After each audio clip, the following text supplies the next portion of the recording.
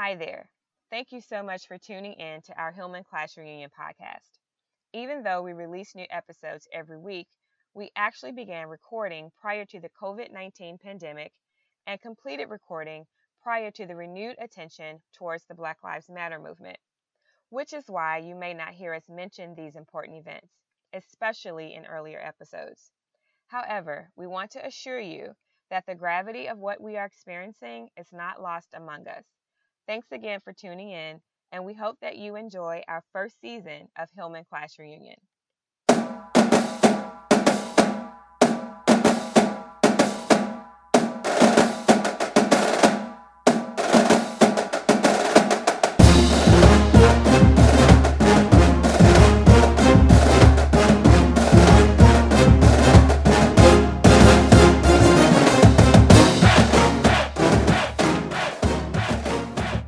Hello, classmates, and welcome to this installment of Hillman Class Reunion, where we will review the episodes 4 and 5 of season 1 of A Different World. Additionally, we will review episode 5 of season 4 of The Cosby Show, where Denise and Dr. Foster visit the Huxtable home in Brooklyn during the weekend. As a note, we structured the podcast to review each episode in chronological order. So pull out your blankets, your memories, and your flask if you want to, and hang out with us on the quad as we delve into some very interesting episodes of A Different World and The Cosby Show. So Portia, get us started with The Cosby Show Season 4, Episode 5. First of all, hey girl, hey. Oh, hey girl, hey. How you doing? I'm hanging in there. I'm hanging in there. Yeah. You know, I don't know what's going to happen by the time this episode airs, but right now we are under alert. The coronavirus is out here. So, you know, we trying our best. We trying our best to keep these episodes coming to you in the face of this pandemic. I don't know, y'all. Well, I think that we as African Americans are going to be all right. We have survived a lot, and Corona will not be taking us out. That's right. That's right. We got ginger ale. Ginger ale, honey. Ginger ale, some Vicks, and sit down somewhere. We'll do it every time. And Castrol and Robitussin. So we There get you to go. There you go. All right. So if you somewhere hanging out, chilling, maybe, you know, trying to nurse a little cold, or maybe they told you to stay home and telework, and you might be trying to do some other stuff besides telework. You might be listening to us. You might be in the mood for watching, you know, a little Different World or Cosby Show. We got you. We got you. So we'll go ahead and start with season 4, episode 5 of The Cosby Show. And this episode is called Shakespeare. This episode premiered October 22nd, 1987. And like LaRonda said, we're going in chronological order. We mean it when we're going in chronological order. There's a reason why we're starting with this episode of The Cosby Show first, because it came on at 8 o'clock, 7 o'clock Central. And then the next episode that came on was A Different World, which we will review next. Thank you for your scholastic insights, Dr. Portia, and as well as your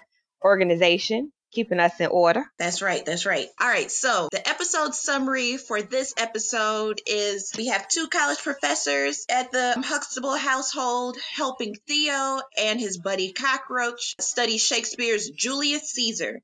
Meanwhile, Denise is home from school for the weekend, and Cliff insists on barbecuing even though it's wintertime. Gotta love my Black people. Yes. And barbecue. So, you know, this is the Cosby Show episode, so we know pretty much who's here. We got Bill Cosby, it's Heathcliff Huxtable, Felicia Rashad, it's Claire, Lisa Bonet is here for as Denise, Malcolm Jamal Warner as Theo, Tempest Bledsoe as Vanessa, Keisha Knight Pulliam as Rudy. We also have an appearance with Grandpa Huxtable, and played by Earl Hyman. And then we have Walter Bradley, better known as Cockroach, played by the great Carl Anthony Payne II. And some of y'all may know him maybe a little bit better as Cole from Martin. Martin. Yes, he's one of the few people that has had the honor of playing two very memorable characters in sitcom history. So we get to see Cockroach in this episode. We also get another appearance by Dr. Foster, played by Roscoe Lee Brown. And we meet Professor Jonathan Lawrence, played by Christopher Plummer. And we'll get into that a little bit later. For this episode has been produced by Marcy Carsey, George Crosby, and Tom Warner, directed by Jay Sandrich, and written by Matt Robinson. Now, Matt Robinson, I don't know, maybe this might ring a bell, but if not, just briefly, you should know that Matt Robinson is a legend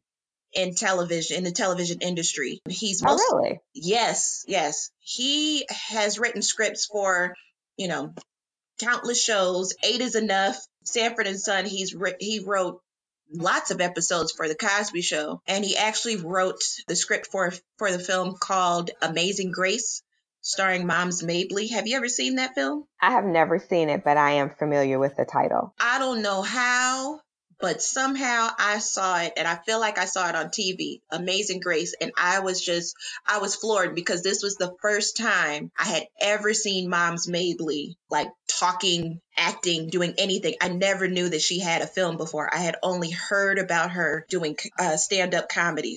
And they actually had quite a few legends, Black comedic legends in that film. So if you ever run across it, it's worth watching just for the historical factor. Wow, that is very interesting. I did not know that she had an actual acting career. I'm just familiar with her as a comedian, on stage and in performance.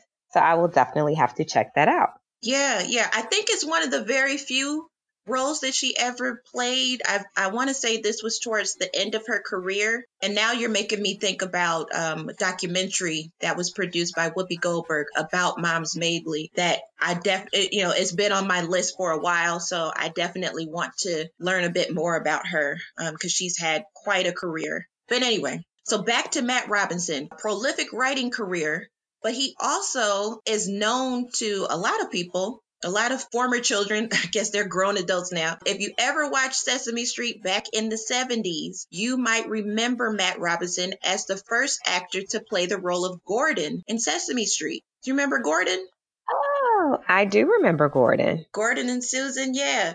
So probably by the time we started watching Sesame Street, Matt Robinson had left the show, but he was the one who originated the role. And when the show needed a last name for Gordon and Susan, they chose Matt Robinson's last name in tribute. Oh, wow. Nice. Yes.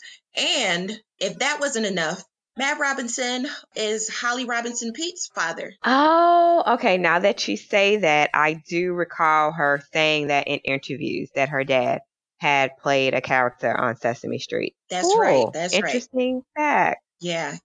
Unfortunately, he's no longer with us. He died from Parkinson's in 2002. But I remember when that happened. Of course, I knew who Holly Robinson Peete was, and she would talk about her father and his disease. Yeah, and then she would also talk about his role as Gordon. But I had no idea that he was also a writer until I was doing research for this episode. And yeah, he's quite a legend in the television world. Cool. So yes. Thanks for that insight. Yeah. Okay, so let's get into it. This episode opens with Cliff and Claire in their bedroom preparing for the day, and Claire says that it's November, but Cliff says that he wants to barbecue later on in the day. He is fixated on getting some barbecue on the grill, and as Cliff is trying to wake Claire up, because Claire does not want to wake up and go to work, but he's pretty hyped. We find out that Dr. Foster and Denise are coming into town from Hillman. So, the first thing that I noticed, and the first thing that I notice all the time, whenever you see Black women laying down in bed, I'm always looking for the headscarf. I love the Cosby Show, but I always get bothered seeing Claire laying down on that pillow with no headscarf. I don't recall Claire ever wearing a headscarf. No. Never. She doesn't wear a headscarf, and this time I noticed that she had a full face of makeup, bracelet, watch. She might have had some rings on. I'm just like, gosh, y'all could have Y'all could have took the jewelry off at least. Well, Claire goes to bed and wakes up flawless. I guess so.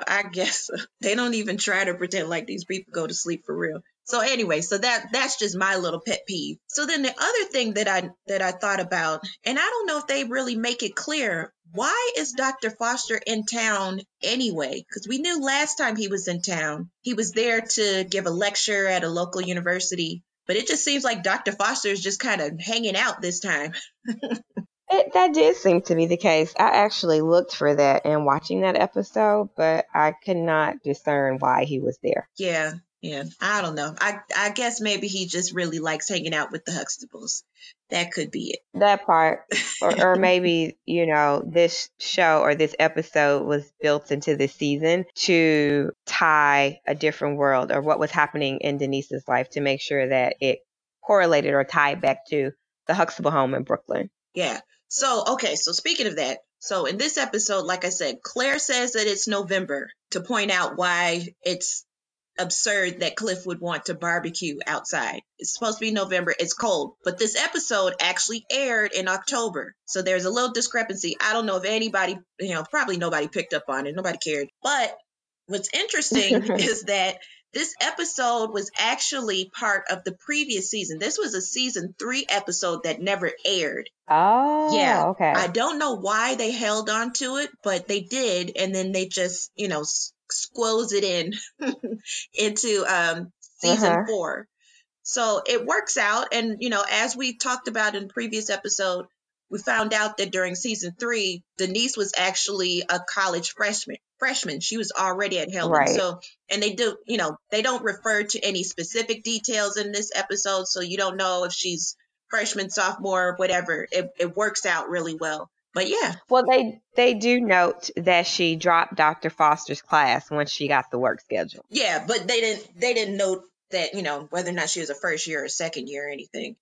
Oh, no. Yeah. All we know is that she's in school. Okay, so then we move on to the next scene and we see Theo and Walter, aka Cockroach, in the kitchen studying Julius Caesar. Meanwhile, Rudy and Vanessa are in the living room, and Rudy is working on a fairy tale. And Vanessa asks her if she can read her story. Rudy reluctantly agrees, and Vanessa, she should have, took the hint from Rudy. Rudy didn't want her to see it, because Vanessa was immediately insulted when she read the story and found out that Rudy named the dragon after her. I mean, what else do you do with your big sister's name that you don't particularly, you love her, but you don't necessarily like her? Well, so I get it, Rudy. I mean, and Rudy was a little savage. She was just, Vanessa asked her, why you put my name in there? And Rudy was like, I couldn't think of anybody else. Truth hurts. Truth hurts, I guess. So,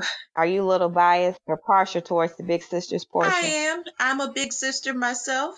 I felt like Vanessa was within her right to ask the question. I felt like Rudy was a little spicy for no reason. She was. But it's all right. It's going to resolve itself by the end. She was a little curt, but she was still cute. I get, they do that a lot to child characters, or at least back during this time. Sure. They would give the little kids some spice to their dialogue. They would come with some attitude. All right. So, so basically they're setting it up. We're going to be talking about literature here. We got the teenagers working on Shakespeare. We got the little kid working on her own fairy tale story. So setting the stage. Then we move on to the next scene where we see Dr. Foster in the kitchen cutting up carrots as Claire is looking out the back window watching Cliff barbecue in this freezing cold. Then poor Cliff. I know Cliff is just out here by himself, but he's all right. He don't care. Because he's going to get that barbecue and everyone's going to love it. Meanwhile, we see Denise coming down the stairs and then she runs into Dr. Foster. It's almost as if she didn't know that he was going to be there. I noticed that too. I don't know what's going on with the family communication, but she was not expected to see Dr. Foster in her kitchen. I guess the parents knew, but maybe she did not. I don't know.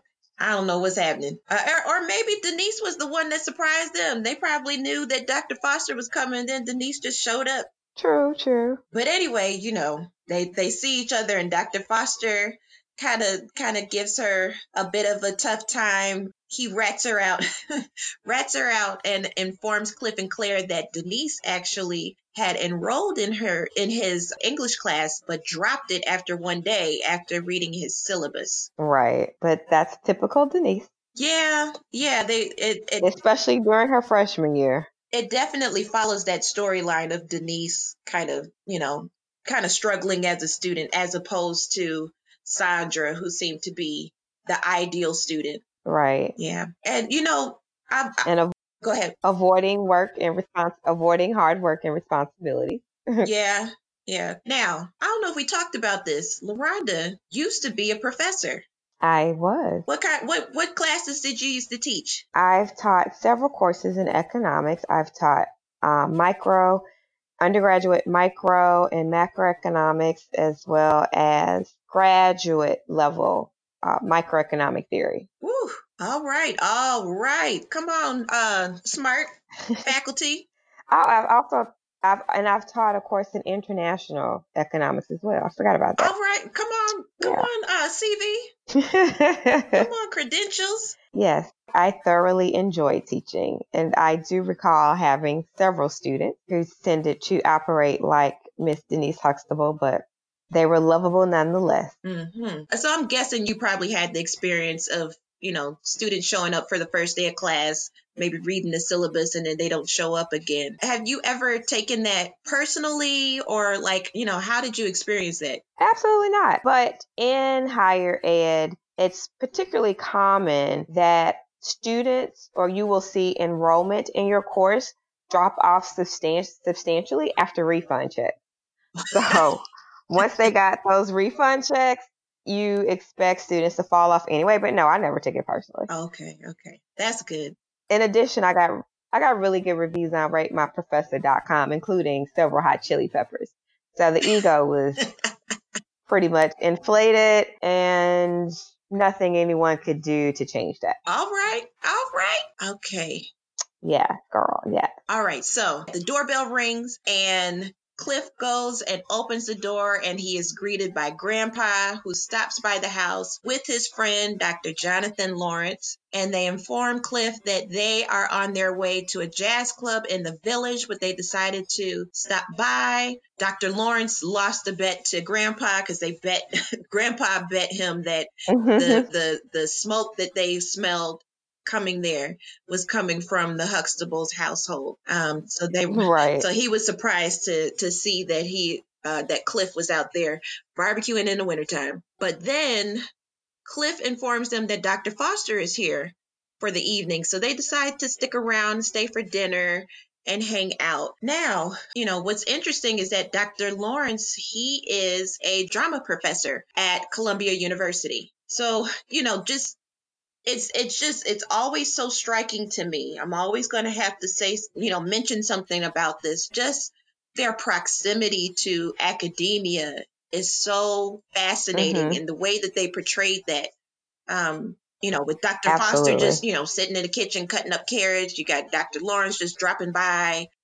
It's again, a multi-generational Hillman family. It's really cool to see that. And I don't know if we've really ever seen that since, where, you see a family that has that comfort level with the world of academia. Yeah, I can't recall. And then the other thing is that, again, the role of Dr. Lawrence is played by the great actor Christopher Plummer. He is an Emmy, Tony, and Oscar winner. Okay. Yes. Just a Grammy away from that EGOT. And he was born in Canada. For some reason, I thought he was British, but he is Canadian. Okay. And he's actually best known for his role as Captain George Von Trapp in The Sound of Music. Have you ever seen The Sound of Music? Oh, I have not. I have seen bits and pieces of it, but I've never seen it in its entirety. Yeah, same here. Yeah. So yeah, that's probably his best known role, and he's been most recently seen in the movie Knives Out as the patriarch Harlan Thrombey. So he still has a very active acting career. He's still with us. He's 90 years old now. But Oh, yeah, wow. Bless his heart. yeah. So Christopher Plummer made his appearance on The Cosby Show. So next we see everybody in the living room, the whole family, Cockroach is there, Dr. Lawrence, Dr. Foster. I think they're just, just kind of hanging out, eating dessert. And then they just start chatting. And one thing leads to another. And Dr. Foster, Dr. Lawrence, and Grandpa all attempt to help Theo and Cockroach understand Julius Caesar by reciting passages. So you get to see, Dr. Lawrence do this, I don't know, soliloquy, whatever you call it. And then you see Dr. Foster do his thing. And then you see Grandpa get into it. And he does a little Yes. piece. Yeah. And it was, I really appreciate they had Theo ask the question, Grandpa, how did you learn Shakespeare? Where'd you get that from? And so Grandpa told him that he used to travel with the jazz caravan and he liked to read Shakespeare in his downtime. So that's how he was able to memorize Shakespeare. So that was really cool to see, that moment of classical literature, just kind of be put forth in front of the general public. And the Cosby Show did a lot of that type of stuff. The Cosby Show introduced a lot of people They to did. literature. They introduced a lot of people to jazz music, Absolutely. to Art. art, to artists, musicians. It was a very, somebody should probably, if they haven't already, somebody should really do a deep dive into the Cosby Show's connection to the arts. Because they definitely embraced that and really took the responsibility of introducing things to the general public in ways that no other sitcom did at that time or probably since. Yeah. And then, of course, again, earlier in the episode, we saw Rudy working on her fairy tale. At the end, she finally was done writing her story, and Dr. Foster, Dr. Lawrence, and Grandpa acted it out for her. It was the world premiere, which was so adorable. Yes. And we got a chance to see Vanessa redeemed. Did she rename the dragon, or was the dragon a nice dragon? I forgot what it was. I forgot too, but I know she did name Vanessa a witch though. That's it. She did make her a witch. Or she named the witch Vanessa. She made Vanessa a witch. But it wasn't a bad witch. It's a good witch. No. Okay, now we got one last scene. One last scene after everybody's done, everybody's gone. You see Cliff and Claire. They're about to sit down and enjoy a movie.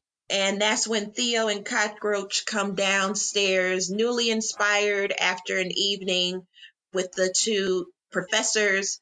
And they decide that they are going to perform their version of Friends, Romans, Countrymen for Cliff and Claire. And child, they start beatboxing and rapping. And it was very memorable. Of course, Cliff and Claire just kind of like stunned, like, oh my gosh, what is this? What is this noise? But, it was just very, of course, as a kid, it was so cool to see. It was very cool. These teenagers, these guys doing hip hop right there on TV. Like, and this is 80s hip hop. So, beatboxing, dancing, that was all a part of it. Right. And incorporating it into their school assignment was pretty cool. Yeah. And then just to kind of see their reinterpretation of Julius Caesar after they had such a difficult time grasping the language. Because, Shakespeare is not easy to understand. You really have to work with it. So, to see them reinterpret it for their, to make it current for them was very, very cool. Right. Did you all have to recite Friends, Romans, Countrymen in any of your literature classes, or rather in your English literature classes? No. Oh, wow. So I had to recite that in my 10th grade English literature class. My teacher was Mrs. Patricia West. She's retired now, but she's a legendary English teacher in my hometown. Just hands down, one of the best teachers I ever had. She introduced me and all of her students to just such an amazing breadth of literature from across the world. and especially African American literature, which I'm forever grateful to her for. But I do distinctly remember having to recite Franz Roman's Countrymen. And because I was such a good student and also marginally cocky, and could generally memorize things pretty quickly, I waited until the last minute to learn that speech, and I bombed it on the first go round. And thankfully, Mrs. West exercised the grace and mercy of Christ himself, and she gave me a second chance. But forever etched in my memory, I do remember one of the first lines: Friends, Romans, countrymen, lend me your ears. I've come to bury Caesar, not to praise him. I will never forget that line. Probably because that was the only line I remembered the first time I went up to recite it. Wow. Well, for me, it wasn't Friends, Romans, Countrymen. We did study Shakespeare in high school. I can't remember what the play was, but we had like a oration kind of contest, I guess. And so I never liked public speaking. I'm still shaky with it. Not my favorite thing to do, but I wanted to challenge myself. I knew that, I wanted to just kind of push myself, and I decided to sign up. I practiced as much as I could. I had to remember this speech, and I got there and I froze. I couldn't remember anything. And I had memorized her, as I thought I did. Oh, I no. got up there, and it wasn't in Right. front of a big crowd, but it was in front of people. And I was so embarrassed. I was so Right. mad at myself because I felt like I knew it. I froze.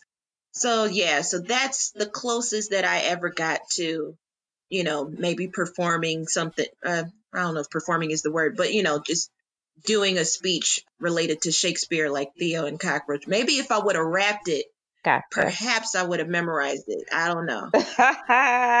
Had your homegirl, your Yeah. homeboy beatboxing Yeah. behind you. So that's it. That is the episode. That's the Shakespeare episode.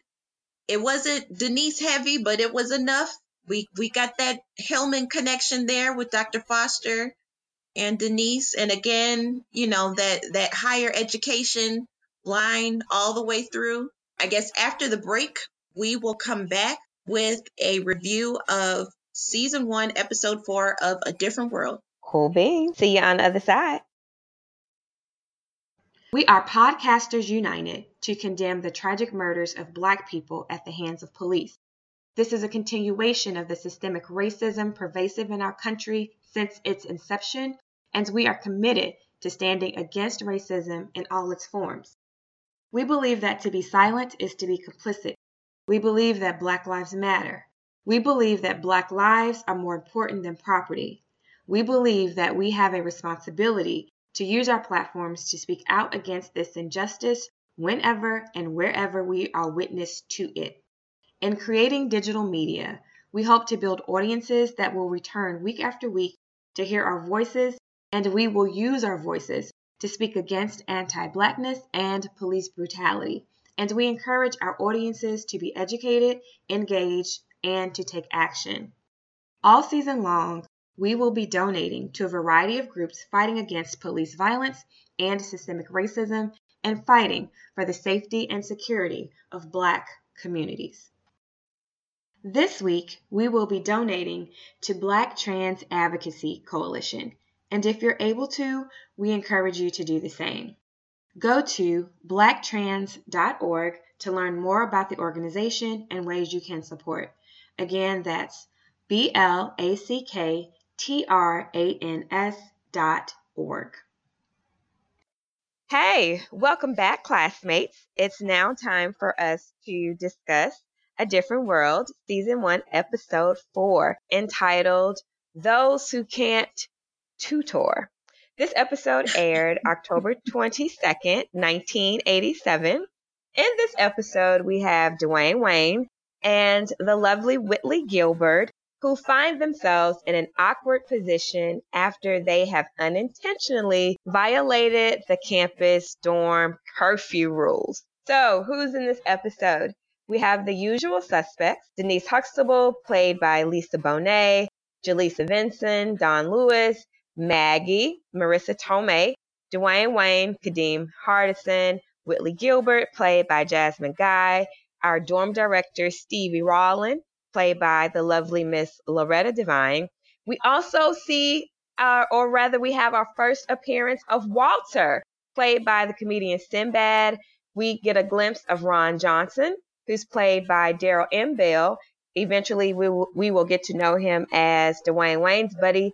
And also, we see the reoccurring character of Allison, who is played by Kim Wayans.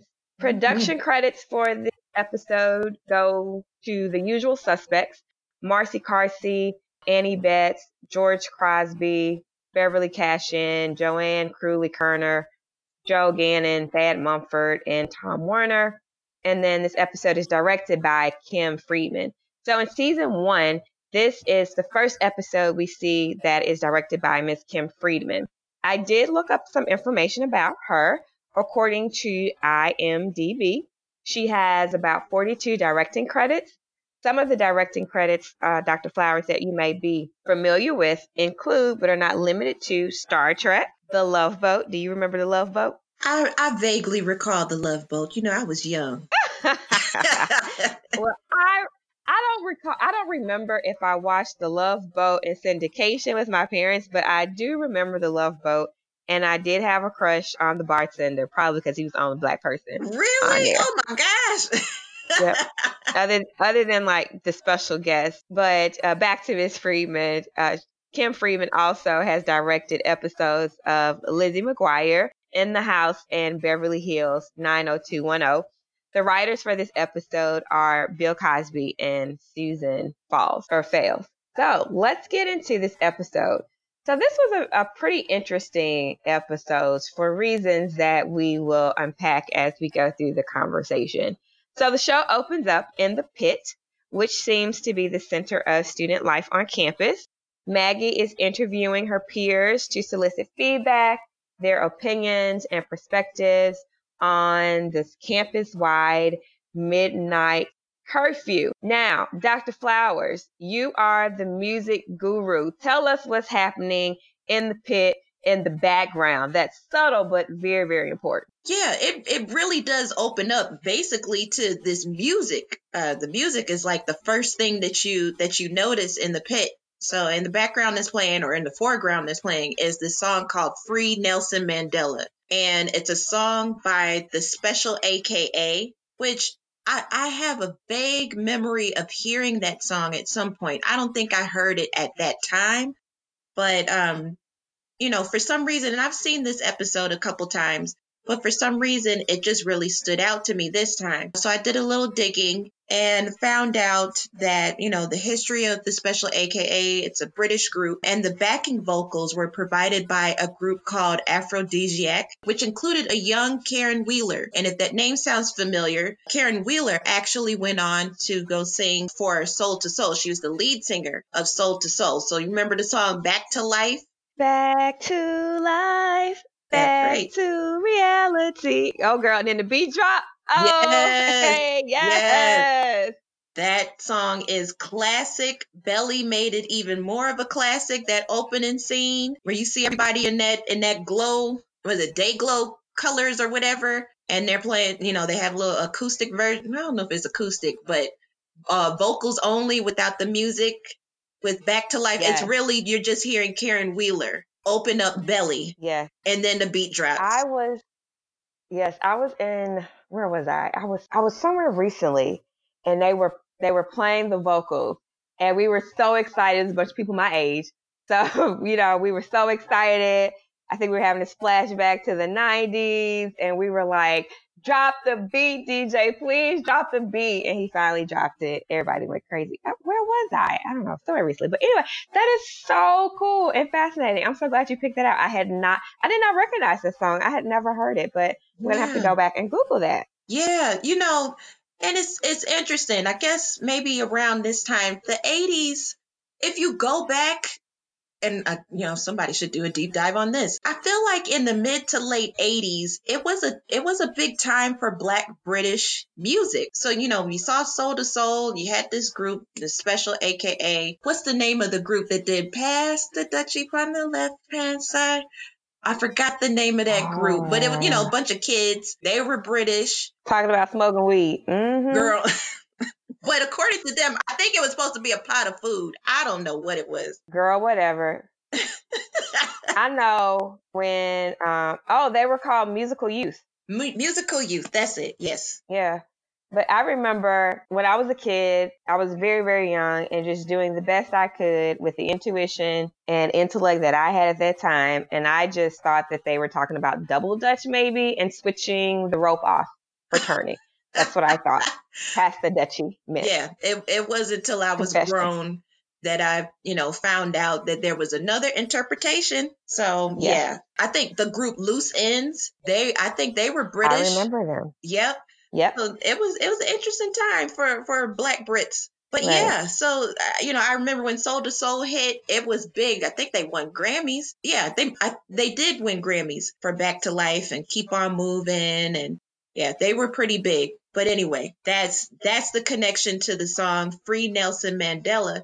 Now, again, this episode premiered in 1987. Around that time, the movement to free Nelson Mandela was growing. He wasn't released from prison until 1990. But again, the anti-apartheid and free Nelson Mandela movement was building internationally. Yeah, so Nelson Mandela, he, if you don't know, was in prison from 1964 to 1990. So that spanned his age of, I think he went in at 46 and he came out at 72 years old. Wow. Yeah. Wow. It's amazing how long he was in prison, but I'll never forget watching TV and I don't know if I really knew who Nelson Mandela was, but of course I found out that he was very important. And, just live footage of him walking out hand in hand with his wife, Winnie. And, they got their fist up and they're, just walking out in triumph. I had no idea that the man was 72 years old when he was walking out of prison. I did not either. And I remember the moment I was at my grandparents' house and I was about 10 years old. And I remember the news was on in my grandparents' house and my grandmother, when they were showing that scene you're talking about, she started crying. And I was like, Grandma, or we called her dear. I was like, why are you crying? And she shared with me the information about Nelson Mandela. And she told me how, because I had no idea who he was. She told me that he was, he lived in South Africa and that he had fought very hard for the rights of Black people in South Africa. And because he had done that, he had been in jail for a number of years. And she was just so happy and overjoyed that he was out and that she was moved to tears. That's one of the memories, of my grandmother and my first memory of Nelson Mandela that I do hold to and that I hold very dear, actually. Yeah. Because my grandmother actually passed away a few months after.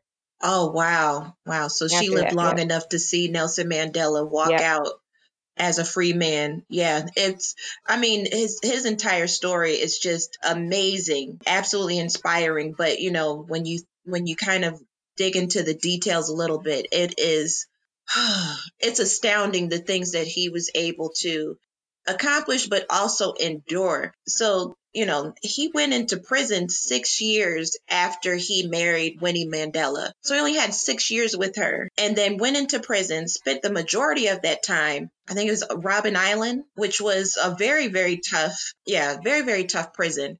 And when he walked out in 1990, he only had 6 more years with Winnie Mandela and then they divorced. Right. So the majority of their marriage, they were separated. They didn't get much time. They didn't get much time together. So, just think about what was taken, not just his time, his life, but, what they could have been and the family that they could have had. They did have children, but, just the family that they could have had together. But anyway, so it's, it's a very interesting and I'm sure a very purposeful choice, a musical choice made by the people at A Different World. I'm really glad that they did that. And shout out to the crew for doing that. I know the season one or the first season gets a lot of flack for not really highlighting the nuances of a black college, but kudos to them for incorporating that aspect of the of important black culture. Yeah, And thanks for catching that, Portia, and providing that insight. it's very subtle. Yeah, and you're right. And to that point, later on, of course, under Debbie Allen's, direction, we'll be talking a bit more about the anti-apartheid movement and South Africa for sure. It'll be a plot point as opposed to Right. a song playing at the pit. That song is playing in the foreground, as you mentioned in the beginning, and Maggie is interviewing various persons in the pit about their perspective on the new curfew. So one of the persons she asks is Dwayne Wayne, and Dwayne Wayne thinks that the curfew sucks. Then she asks Whitley, what does our Southern Belle say about that, Portia? Oh, what did she say? Anything you can do after midnight, you can do before midnight. Great accent. Great imitation of Whitley. Yeah. So Whitley pretty much backs it. She has the posture of the teacher's pet, the ideal student, the keeper of the rules. So I have to ask you this. When you were at Colgate, did you all have dorm curfews? Did you all have co-ed dorms also? We had co-ed dorms and I want to say we had single gender, or I guess same gender dorms. And if we didn't, we definitely had like single gender floors. So in my dorm, it was guys and girls. But then we had separate floors for guys, separate floors for girls. And there were no curfews. We were just free to come and go as we pleased. And I guess there's pros and cons to it. But, did you have curfews at your school? So we did not have a curfew, but there was a certain time that the door was locked. Oh, And yeah, we that, had that. Yeah. yeah, so it was almost like a curfew, but again, it wasn't that we had to be in our dorms. But the doors did lock after a certain hour, and there were no co-ed dorms. They were all single gender. And so our freshman dorm was Judson Cross, and even the campus, they did install these card readers for our IDs, but the things never worked. Oh, So it was supposed to work after hours, and they would work for like a day, and then they would become defunct and they would not work. So we had a very awful habit of propping the door open mm. at night if you were leaving, which in hindsight was very dangerous, but we did not really think of it that way. And also, it was great to have a good friend nearby or who lived in the dorm who wasn't as wild as I was, or not as wild as me and some of my friends were, we could trust to always be in her room, that we could call and she would come open the door for us. So, Yeah, but if no. that didn't work, then because safety was a priority, campus security would let you in. So you weren't locked out of the dorm, but the doors did lock, and that was for safety reasons. So we didn't have a curfew, but the doors did lock at a certain time. Yeah. But let me know. But for some reason, I feel like when I do hear about schools having curfews, like what we see on this episode, it's more Mhm. the HBCUs that I've seen that will enact a curfew. Am Yeah, I wrong in that impression? I don't think you're wrong. I think HBCUs, it may be more prevalent in smaller private liberal arts colleges, maybe in Catholic schools, for example, or schools that have some type of religious affiliation. Okay. I think one of the reasons why we may have seen it in HBCUs, especially back then, even though when we were coming up, or when we were in college, times were definitely more modern. But our colleges held on to a lot of those old school traditions. We were slower to let those go. But I am familiar with curfews existing at schools, at parochial colleges as well, schools that have some type of church or religious affiliation. Mhm. So that may have something to do with it as well. Okay. Okay. Yeah. So Maggie's getting some perspective. on these curfews. So there are those who are for them, probably more students that are against them in totality. But meanwhile, as they are having this conversation, Denise comes in and she reveals to the crew that she's gotten a D on her calculus exam and acknowledges that she needs help. And who comes to the rescue? Dwayne Wayne. My boy. So what I particularly love about this particular scene is that a Black man is coming to offer help in a subject area in which Black people in general are scarce of, which is STEM, science, technology, engineering, and math. And unfortunately, the reaction that he gets is not a positive one. No one believes him. So, Dr. Flowers, as our resident STEM expert, just give us, what are your thoughts about that whole scene or breakdown? Yeah. I guess, you can look at it in multiple ways. So up until this point, we don't have very much reason to believe that Dwayne Wayne is this, mathematical genius. Because everything that True. he talks about is mostly focused on girls. He's just hitting on anything that's Right. walking. He's always hanging out at Gilbert Hall. He seems to have a one-track mind. So it True. seems as though this might be just another way for him to try to push up on Denise by saying, "Oh, I can help you." And I think that's how she interprets it too. She's just like, get away from me. I'm serious. I need somebody who's really trying to help me pass this class. But yeah, on a different level, it is I don't want to overstate it, but it's a little sad that you have this Black man who's not initially believed when he talks about his intellect and his mathematical prowess, if you will. But Right. it's short-lived because of course he steps it up and he proves himself and he shows that he knows what he's talking about. And now Right. you see this new added layer, this character development here, where on the one hand, Dwayne Wayne is kind of silly and not serious, and he's just flitting around and just talking to girl after girl after girl. But this kid is a genius. This guy is a genius, and he's gonna go places. Right.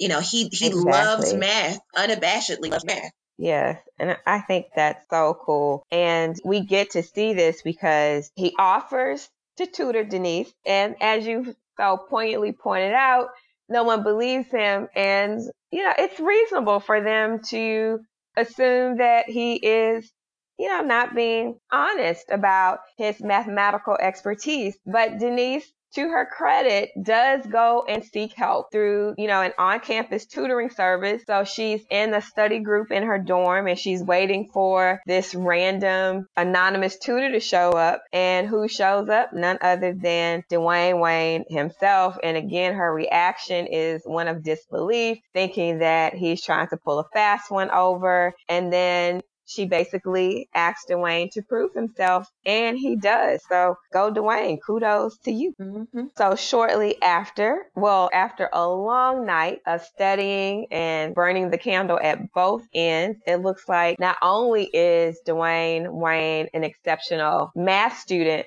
but he's also a really good math teacher. And I really, as a teacher myself, I do appreciate the excitement that he has and the innovativeness that he uses to help Denise and to assist her in understanding, these very abstract and difficult concepts. And they're having such a good time studying, and she's learning so much that eventually they lose track of time and they realize that Dwayne Wayne has broken the curfew, or that, they've both broken curfew. So in essence, because, he was there with her, I guess they both should have been keeping up with time. And then they come up with a strategy to sneak Dwayne out. And one of their concerns is that, Denise could potentially get in trouble if she gets caught with Dwayne in the dorm. And Dwayne is adamant about protecting Denise so that she doesn't get thrown out of school, which I can appreciate. So they come up with this brilliant plan, which is to sneak him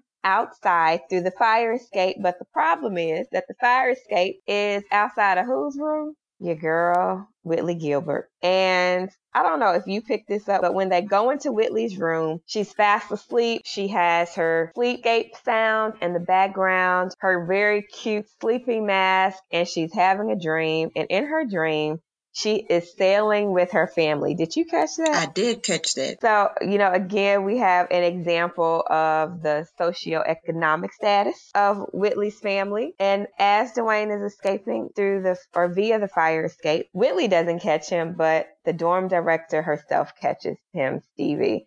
And so Stevie apprehends him. She's in the room, and who shows up? I don't know. Walter. Oh, Yeah, so we get to see Walter, played by Sinbad, who ends up being also a very pivotal character in the show. And is he the male counterpart to Stevie? Is he the men's resident director? it seems that way. Yeah, he did say fellow RD, which I'm guessing is residential director. Okay, cool. So, they are questioning Dwayne and Whitley about their whereabouts, and Dwayne is careful not to rat out Denise, and Whitley, seems like a deer, understandably so, seems like a deer caught in headlights, because not only is she being accused of something that she did not do, but she's being accused of doing something or having someone in her room whom she absolutely detests, at least on the surface. So they agree to come back either the following day or a few days later. I don't know if they agreed. They were told to come back because there's going to be a hearing in Stevie's room at 7:00.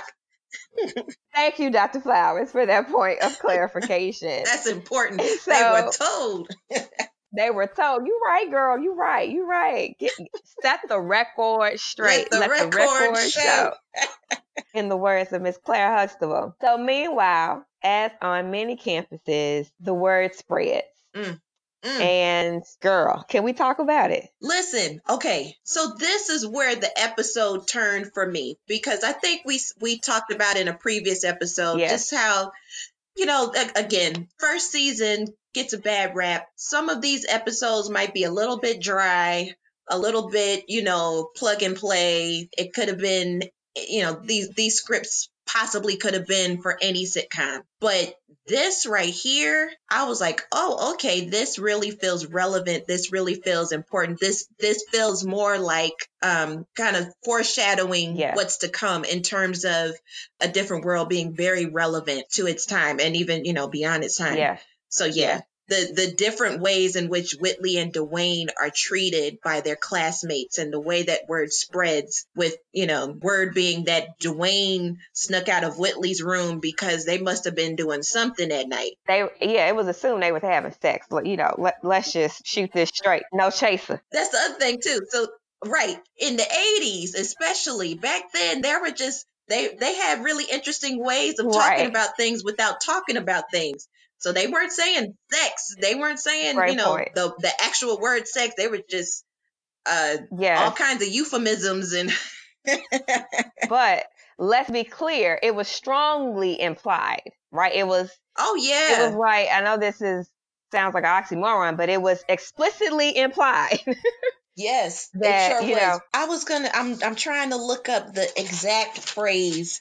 I'm trying to look up the phrase that Whitley used, basically to try to clear her name. And she was like, no one has broken through my fortress, or something like that. Oh, she did. She did. Oh, no one has ever breached her fortress. That's the phrase that she used. So Whitley's basically like, I'm a virgin. And here's where I became disappointed. And again, this is me watching these episodes again as an adult. I'm elated at the fact that there's this Black man stemming. He's a math genius. He's a great teacher. He's helped Denise. But when he walks into the pit, and you notice there's a group of guys. It's all guys, and they're in this back corner. And he walks in, and it's kind of like all eyes on him, and these guys are dapping him up, like, hey, like, you the man, blah, blah, blah, blah, blah. Just, really, really, I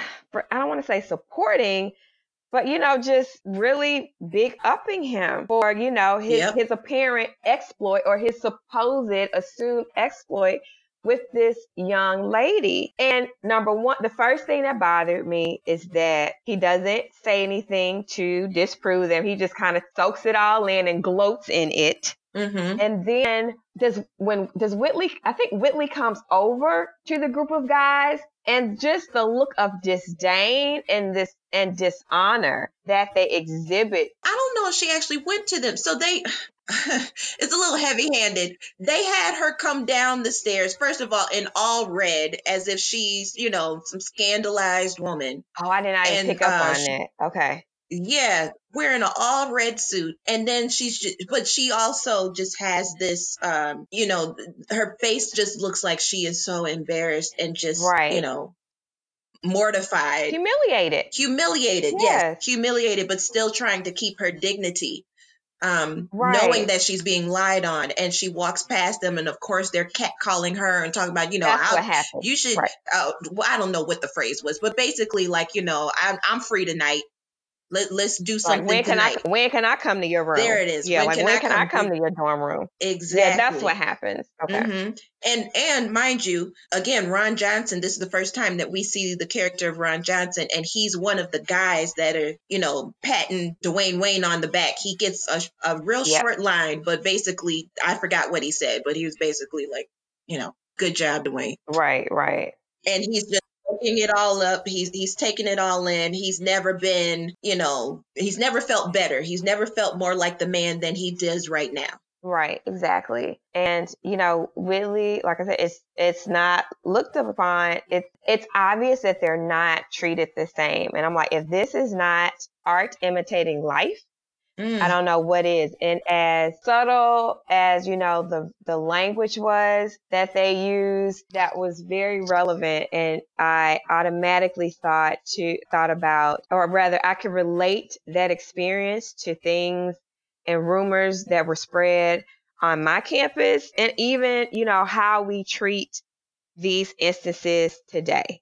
We basically always put the thought stamp on the female in the situation, and the guy in the situation, is treated with kid gloves and is basically put in a place of esteem and honor. And it's so not right, and it's so not fair, and it really it bothers me. Yeah. Men are congratulated for the things that women are shamed for. And it's not right at all. But I'm glad that they put that front and center for us to see, and I was it irked me a little bit. And I don't know. I don't know what they could have done, but it irked me that I felt like they kind of gave Dwayne Wade a way out by couching it as, oh, he's just trying to save Denise's honor. That's why he's not saying anything. He's trying to cover for Denise so that she doesn't get in trouble. But it's like, okay, but surely there were better ways to do that. You're trying to cover Denise's honor, or, protect Denise's honor, but you're trying to ruin Whitley's honor.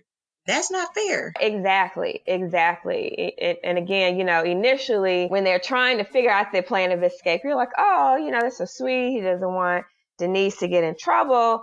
But at the same time, he's doing it at the expense of another woman. And I'm convinced that it doesn't have to be that way. And again, even though it's very nuanced, you still see in the acting and directing, and I don't know how intentional this was, but again, he is gloating.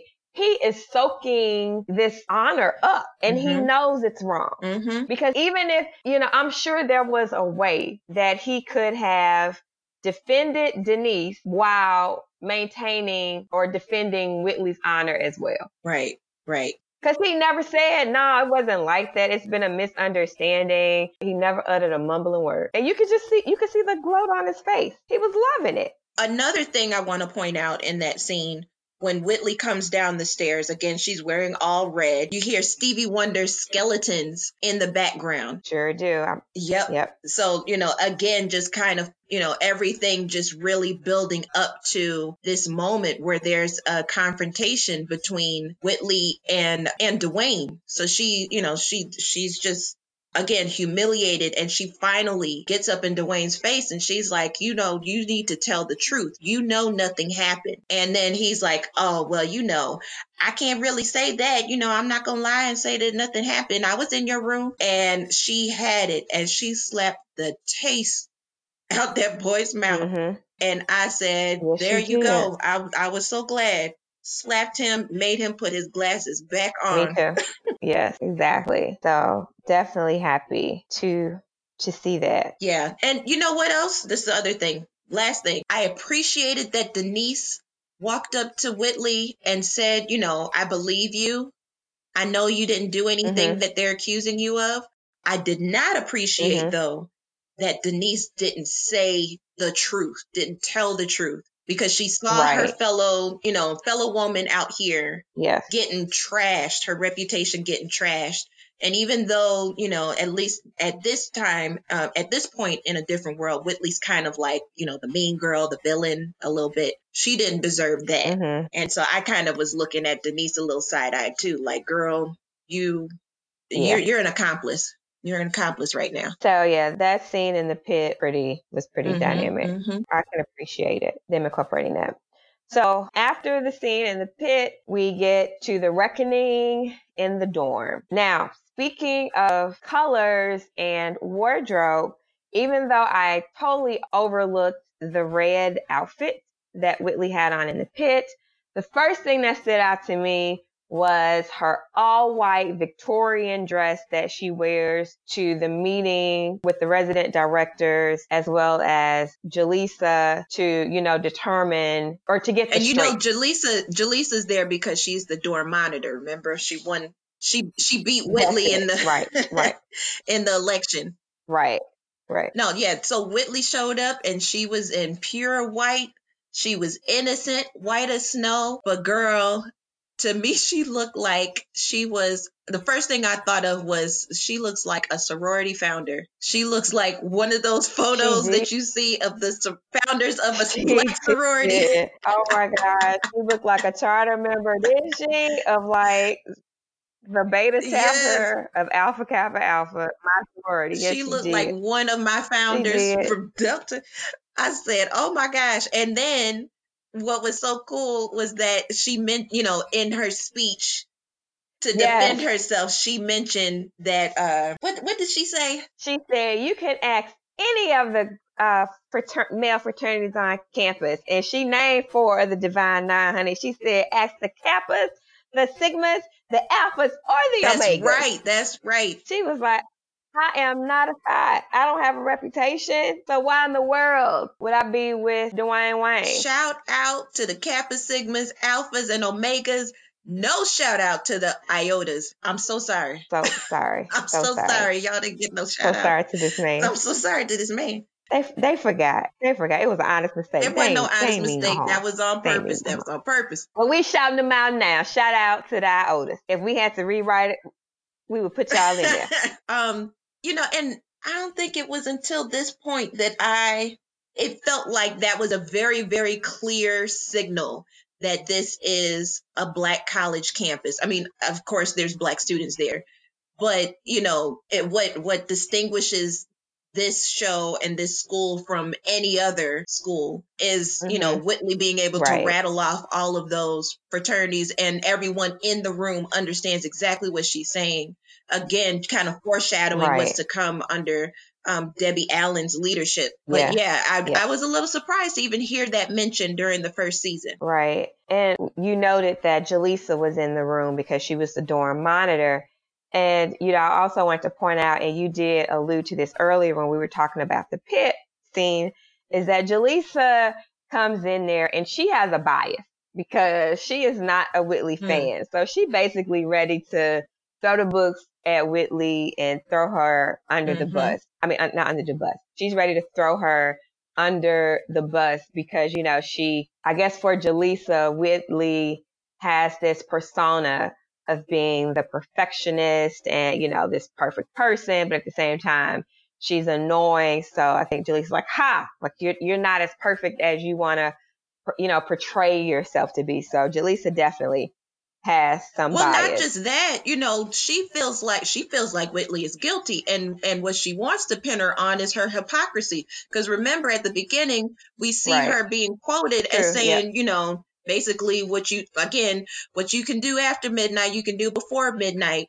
and so True. now she Yep. looks like, oh, okay, you and in public you can sit up here and have this whole persona of nobody's breaching your fortress, but Mm-hmm. we know what's going down, girl. Yes. Yep. Exactly. So the Q&A ensue. No one seems to be believing the account of Whitley or Dwayne. Dwayne still does not tell the whole truth because he's still trying to protect Denise. But thankfully, as in all sitcoms, or most sitcoms, especially sitcoms from the 80s and 90s, there is some good, peaceful resolve. Denise's conscience gets the best of her.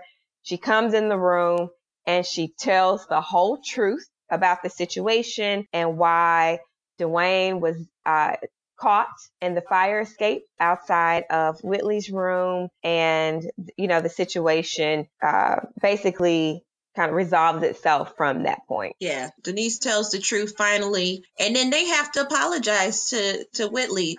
Stevie. Well, Whitley just kind of is like, "I told you," and yes, Whitley. Yeah, Whitley is like, I told you, and Whitley said, and Whitley demands an apology. That's right, yeah. She makes a statement to Stevie. She's like, I want an apology, a public apology in the student newspaper. And I don't blame her because she had been publicly humiliated. That's right. Yeah. So absolutely give her a public apology. And we see later that in the paper that Maggie is on the staff of, Denise wrote a letter of apology and explaining the situation, which I could appreciate. Yes, she got her apology. So I was really glad about that. But yeah, this was an action-packed episode. It was a lot going on in just a few short minutes. Yeah, I must say that I was pleasantly surprised at, of course they didn't do it like my girl Debbie Allen, covers these topics.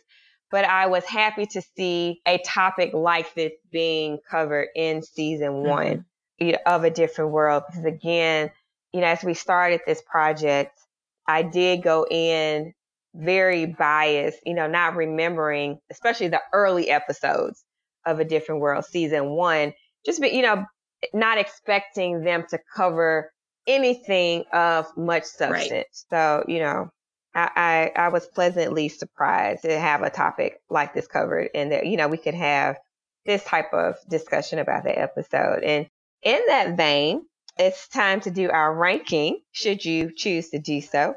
So if you were to rank this episode on a 5-point scale, what would you give it?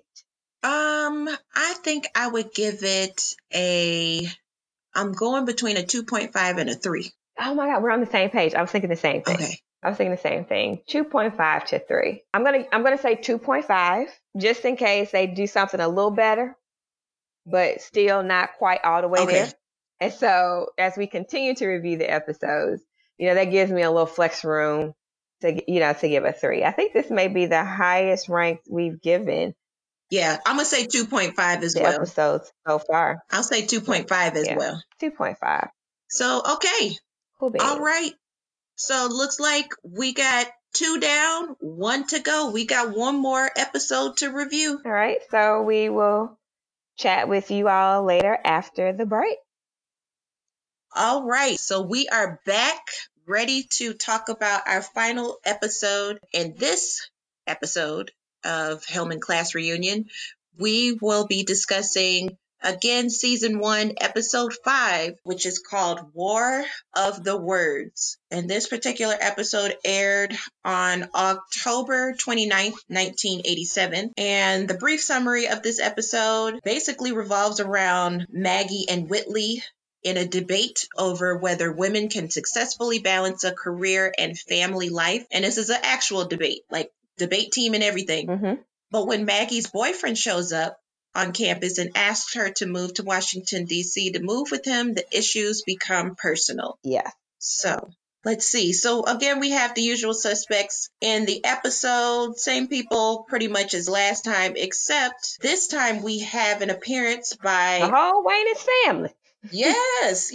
If you did not know who the Wayans family was, you got a nice little introduction on this episode. So in addition to Kim Wayans playing the role of Allison, we have her brothers, Keenan Ivory Wayans playing Professor Warren, and Damon Wayans playing campus DJ Marvin Haven. We also see an appearance by Michael, who is Maggie's boyfriend, played by Dean Howell. And so we see the first appearance of the character of Millie, played by Marie Elise Rickastner. And so if you remember, Millie was kind of a short-lived character. She only stuck around the first season, but her character was primarily just there to be by Whitley's side. She was Whitley's right-hand man. And yeah, it's really Right-hand interesting. girl. Right-hand girl, but she just popped up out of nowhere. This is her first time appearing on episode 5, and she was just her shadow. So anyway, it's funny how they just threw her in there, right in the mix. Right.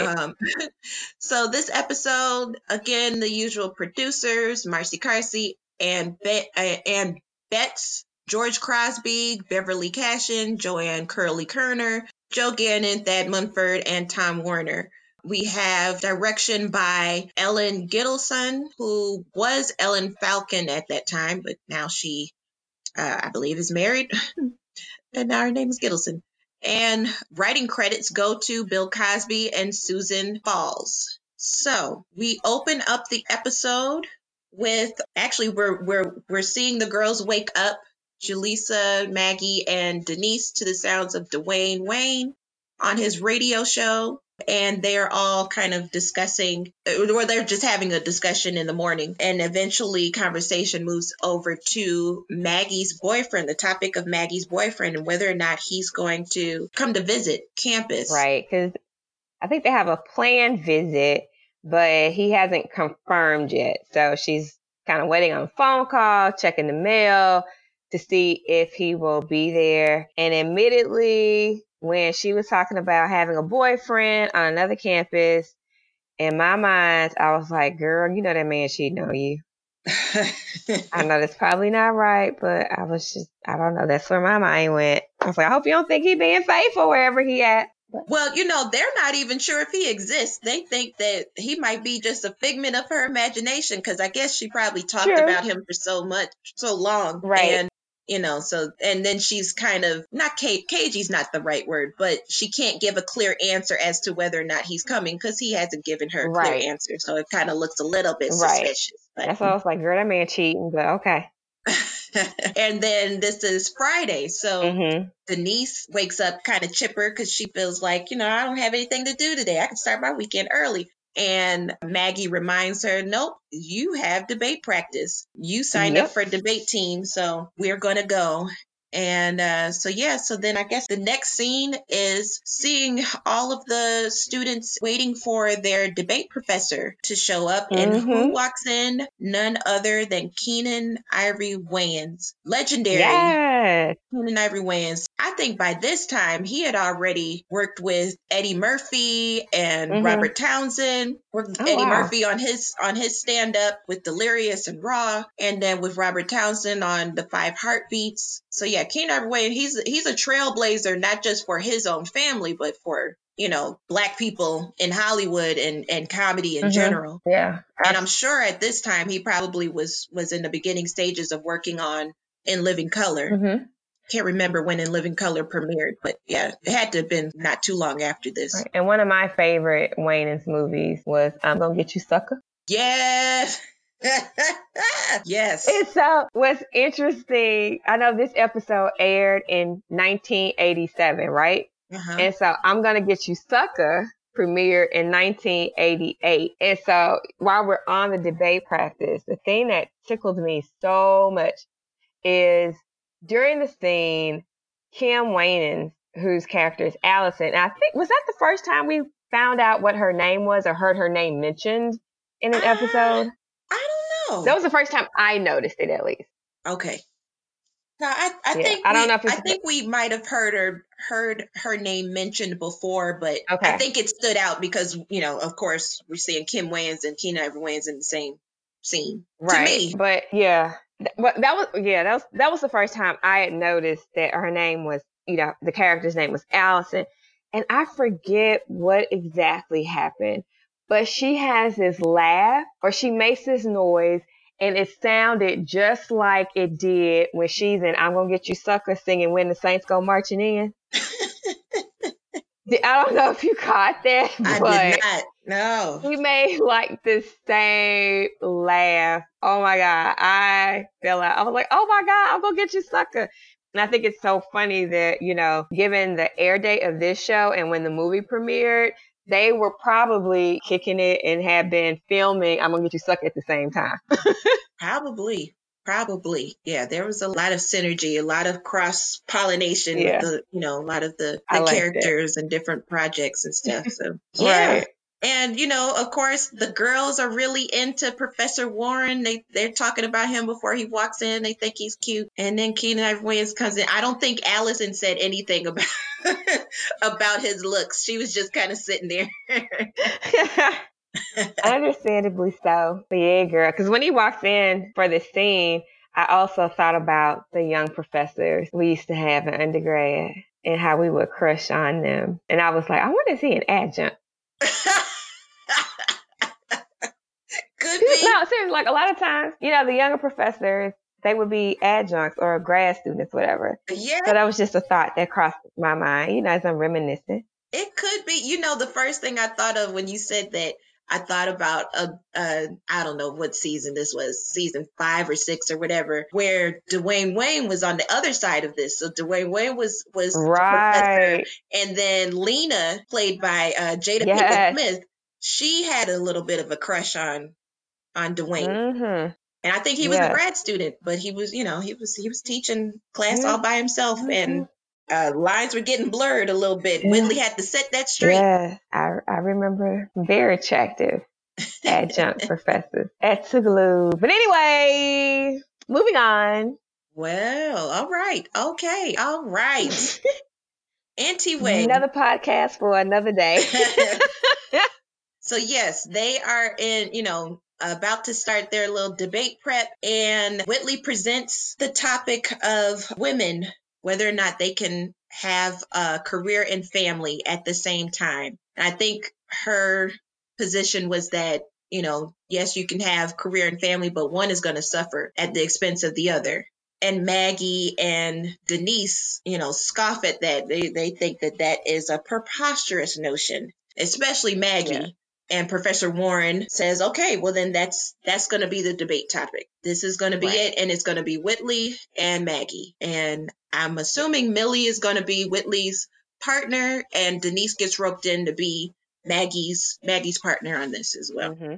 Were there any men in this group? I forgot to see. It seemed like it was all the You know what? girls. I remember when I was watching this the other day, making a note. I think I may have written it down. I don't think there were. I was like, oh, this is like all women. It looked like it.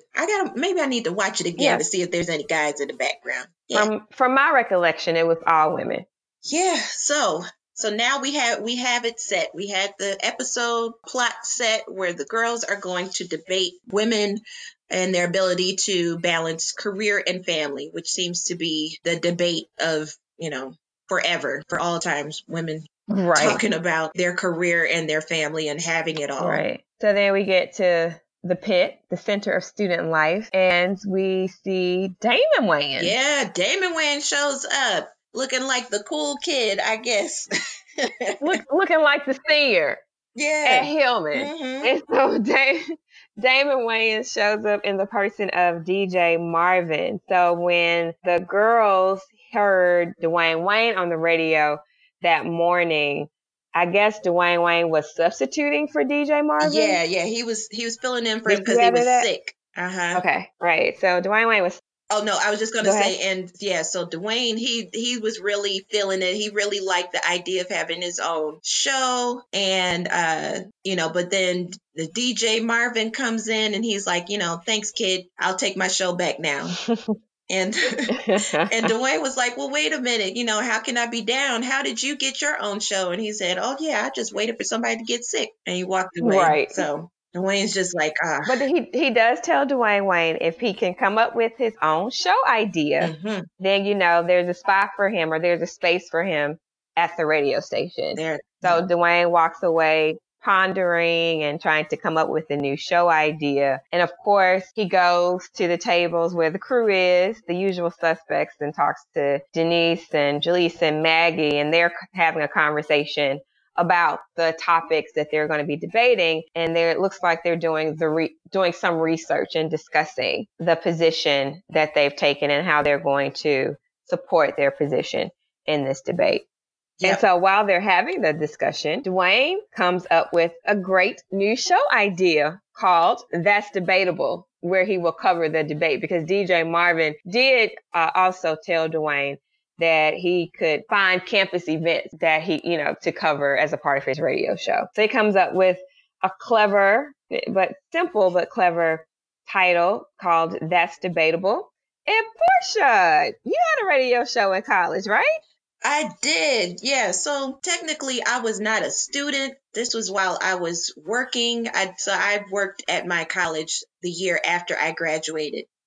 So me and one of my best friends at Colgate, right? That's right, at Colgate. Me and one of my best friends, Nuria, we both actually worked for a year after we graduated, and we decided to host a radio show. WRCU was the station. And yeah, we had our weekly show, and we just, most of the music that we played wasn't really music that the studio owned. So we were just playing cuts from, our CDs and just listening, our favorite music. So it was neo soul and hip hop pretty much. And yeah, that was my little brush with radio stardom.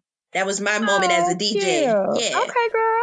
Yeah. We didn't cover any events. We weren't like Dwayne Wayne covering the events and stuff. Okay. But we were just on the ones and twos. Did you all do a lot of talking on the radio show, or was it just you playing selection of music and then you left? Or did you take turns introducing the songs, etc.? How'd that work? Yeah, it was mostly playing music. We would have moments in between songs to just chat a little bit, but it was a music show. It wasn't really a talk show. Gotcha. Yeah. Okay, cool. That's what's up. Yeah. Somebody probably has a recording of our show somewhere deep in the crates.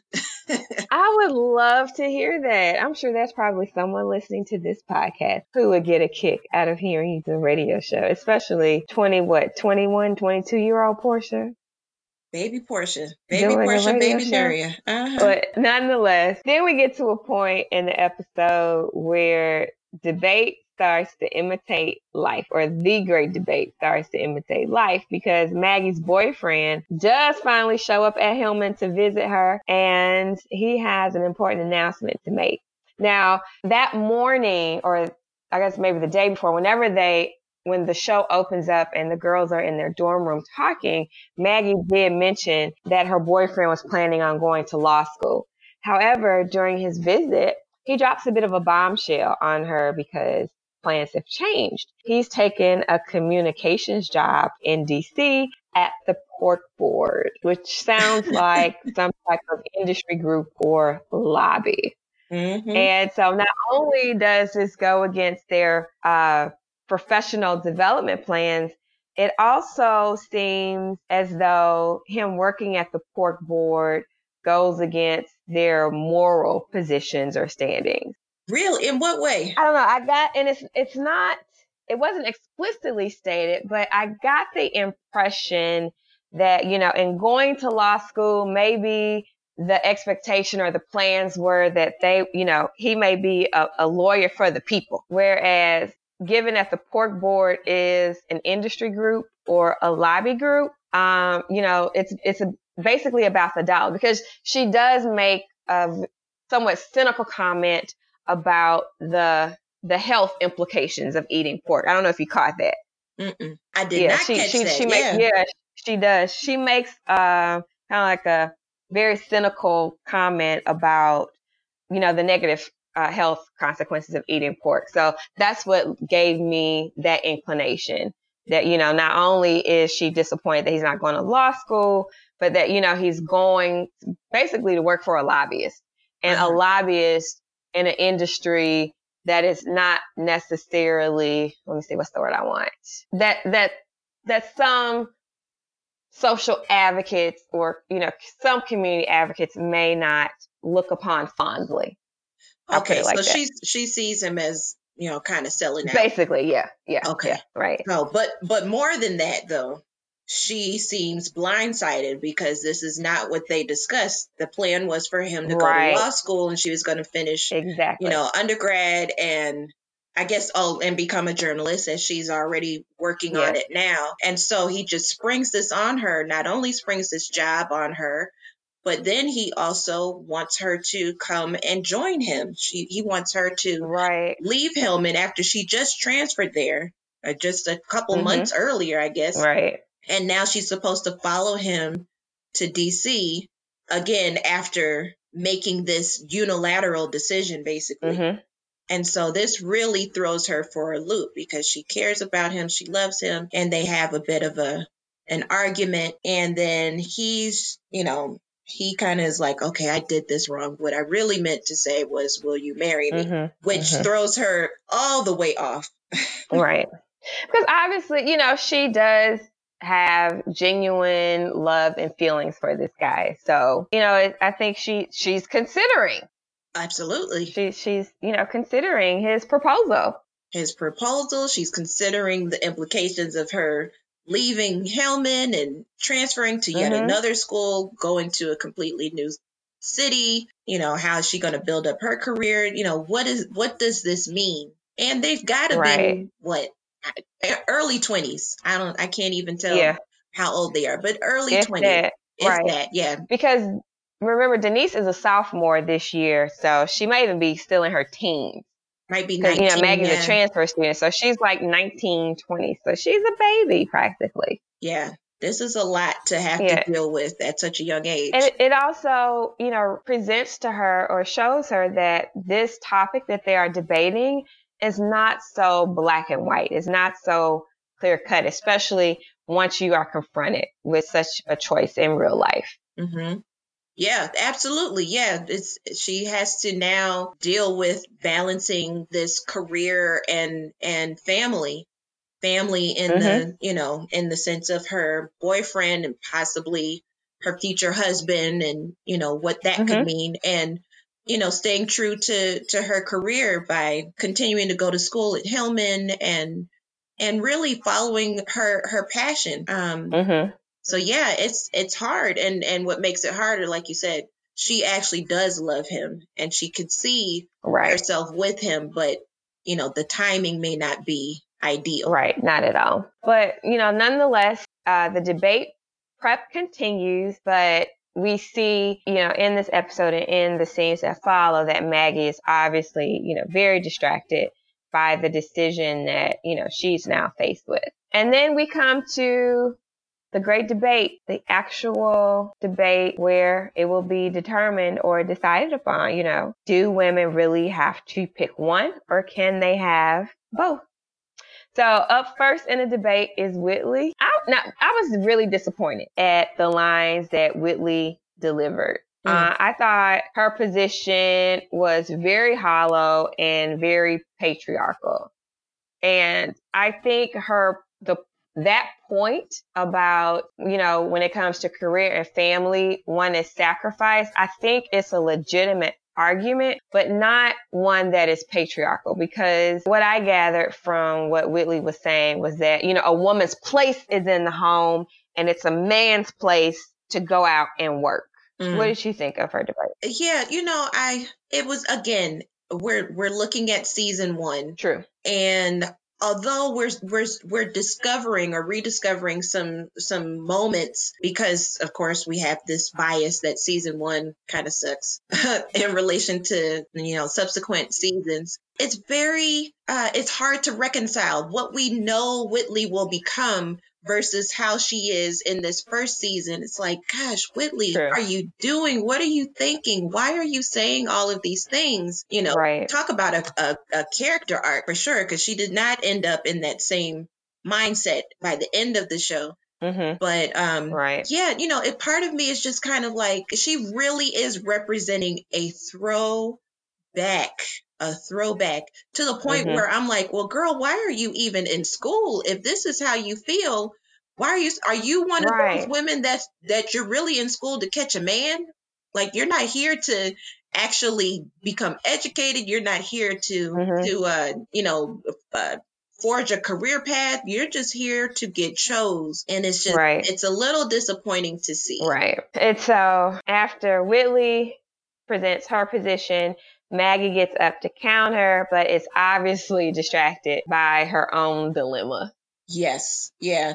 During her debate, she kind of blurts out, she's making her points, and she's making really good points. And then she is. Go ahead. I was going to say, her lines were definitely way more substantive than Whitley's. Oh yeah.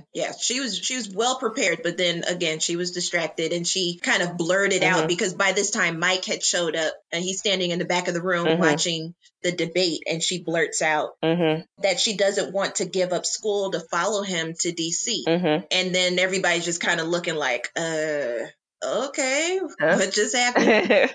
And so then I think they had to give closing remarks, and Whitley comes back up and she's, again, giving very hollow remarks.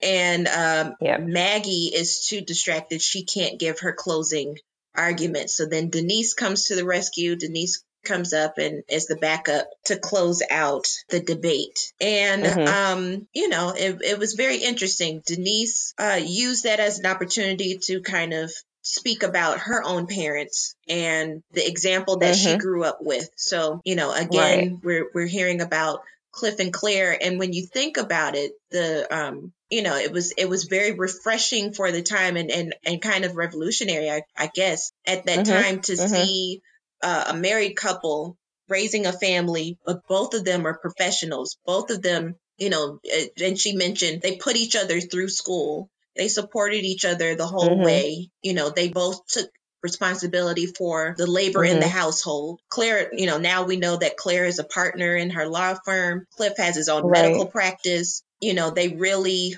worked hand in hand to make this thing work, to make their dreams work, and to build this family. And they're still very much, a married couple in every way. So it was nice to just kind of know that Denise was able to, she picked up on that. She paid attention. She noticed that, and she was able to articulate that and just kind of show her parents, and in particular her mother, as an example of somebody who could have a career and family and balance it. Definitely. And it was possible. But then, of course, for that time, that was an important conversation to have. We're only, I don't know, 10, 15 years after women's lib movement, right? That was like in the 70s, wasn't it? That was like in the 70s. Late 60s or something. Yeah. Like late 50s, 70s. Yeah. So we're like 15, 20 years out from women's lib, and this is still very much a conversation. I don't know if you picked up on this. So the previous episode that we had just reviewed was talking about,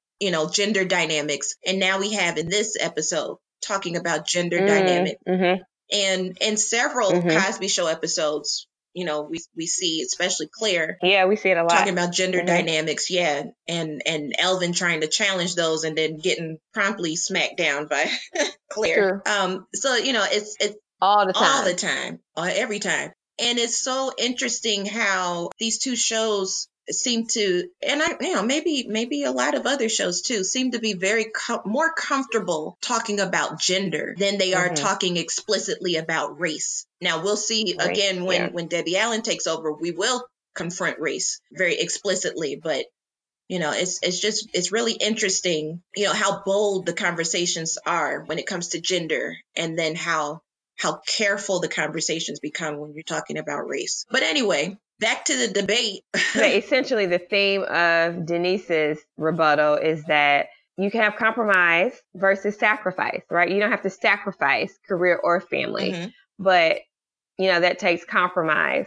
But, also let's not neglect the fact that she's assuming that we're talking about a 2-parent household situation. That too. That's very, very important. In terms of this compromise thing, right? So, we leave out the dynamics and all that goes into play and just the nuances and complexities of being a single parent. That's right. In terms of the family structure, and what that is like. Yeah. A person being a single parent, whether it's a single mom or a single dad for various reasons, whether it's the death of a spouse or divorce or not maybe having a relationship with the other parent. So, but it's a 30-minute sitcom, so I guess you can't cover everything. Yeah, those are the limitations of a 30-minute sitcom. But yeah, I mean, I'm really glad you brought that point up because it does kind of point to a more idealistic kind of situation. And, especially now when, when you bring the conversation to modern times, people are becoming much more vocal about the labor that is done in the household and the division of that labor and what that looks like. And, and also just being very clear about or being honest about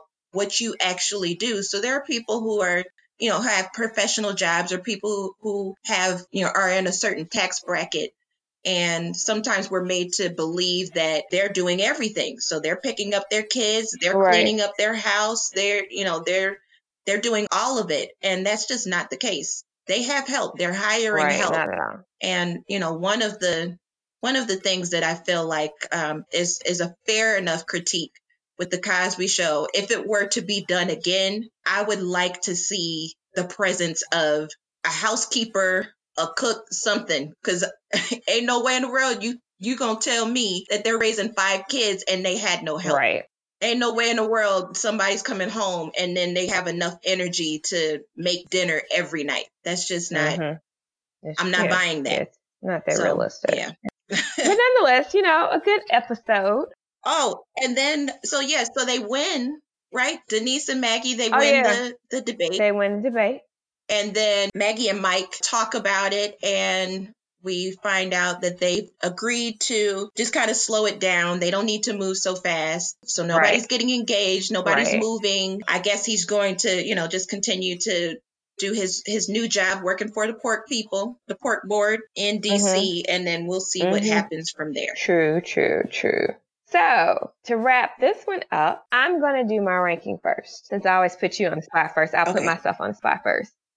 If I were ranking, in ranking this episode on a scale of 1 to 5, I'm going to give it a 2. I was going to say the same thing. Feels like we're copying each other, but we're not. Nope. I'd say this is a solid 2. This is a decent episode. Again, there's a little more meat on this bone than some of the previous episodes. So yeah, absolutely, I give it a solid 2. Yeah, cool beans. Well, this concludes our installment of Hillman Class Reunion. Thank you all so much for joining us. I'm Dr. LaRonda Ely. And I'm Dr. Portia Flowers. Don't forget to follow us on social media. We're on Twitter at Hillman Reunion, Instagram at Hillman Class Reunion, and Facebook at Hillman Class Reunion. Our original intro and outro music was produced by our friend and brother, Daquan Bowens, aka Killer Keys. You can get more information about him at DaquanBowens.com. That is DequanBowens.com. The boy's bad. Check him out, please. He has some great original music and tutorials, etc. We hope that you join us for the next episode of Hillman Class Reunion. Bye, y'all. Stay healthy. Bye. Don't let that corona get you. Water and soap. Water.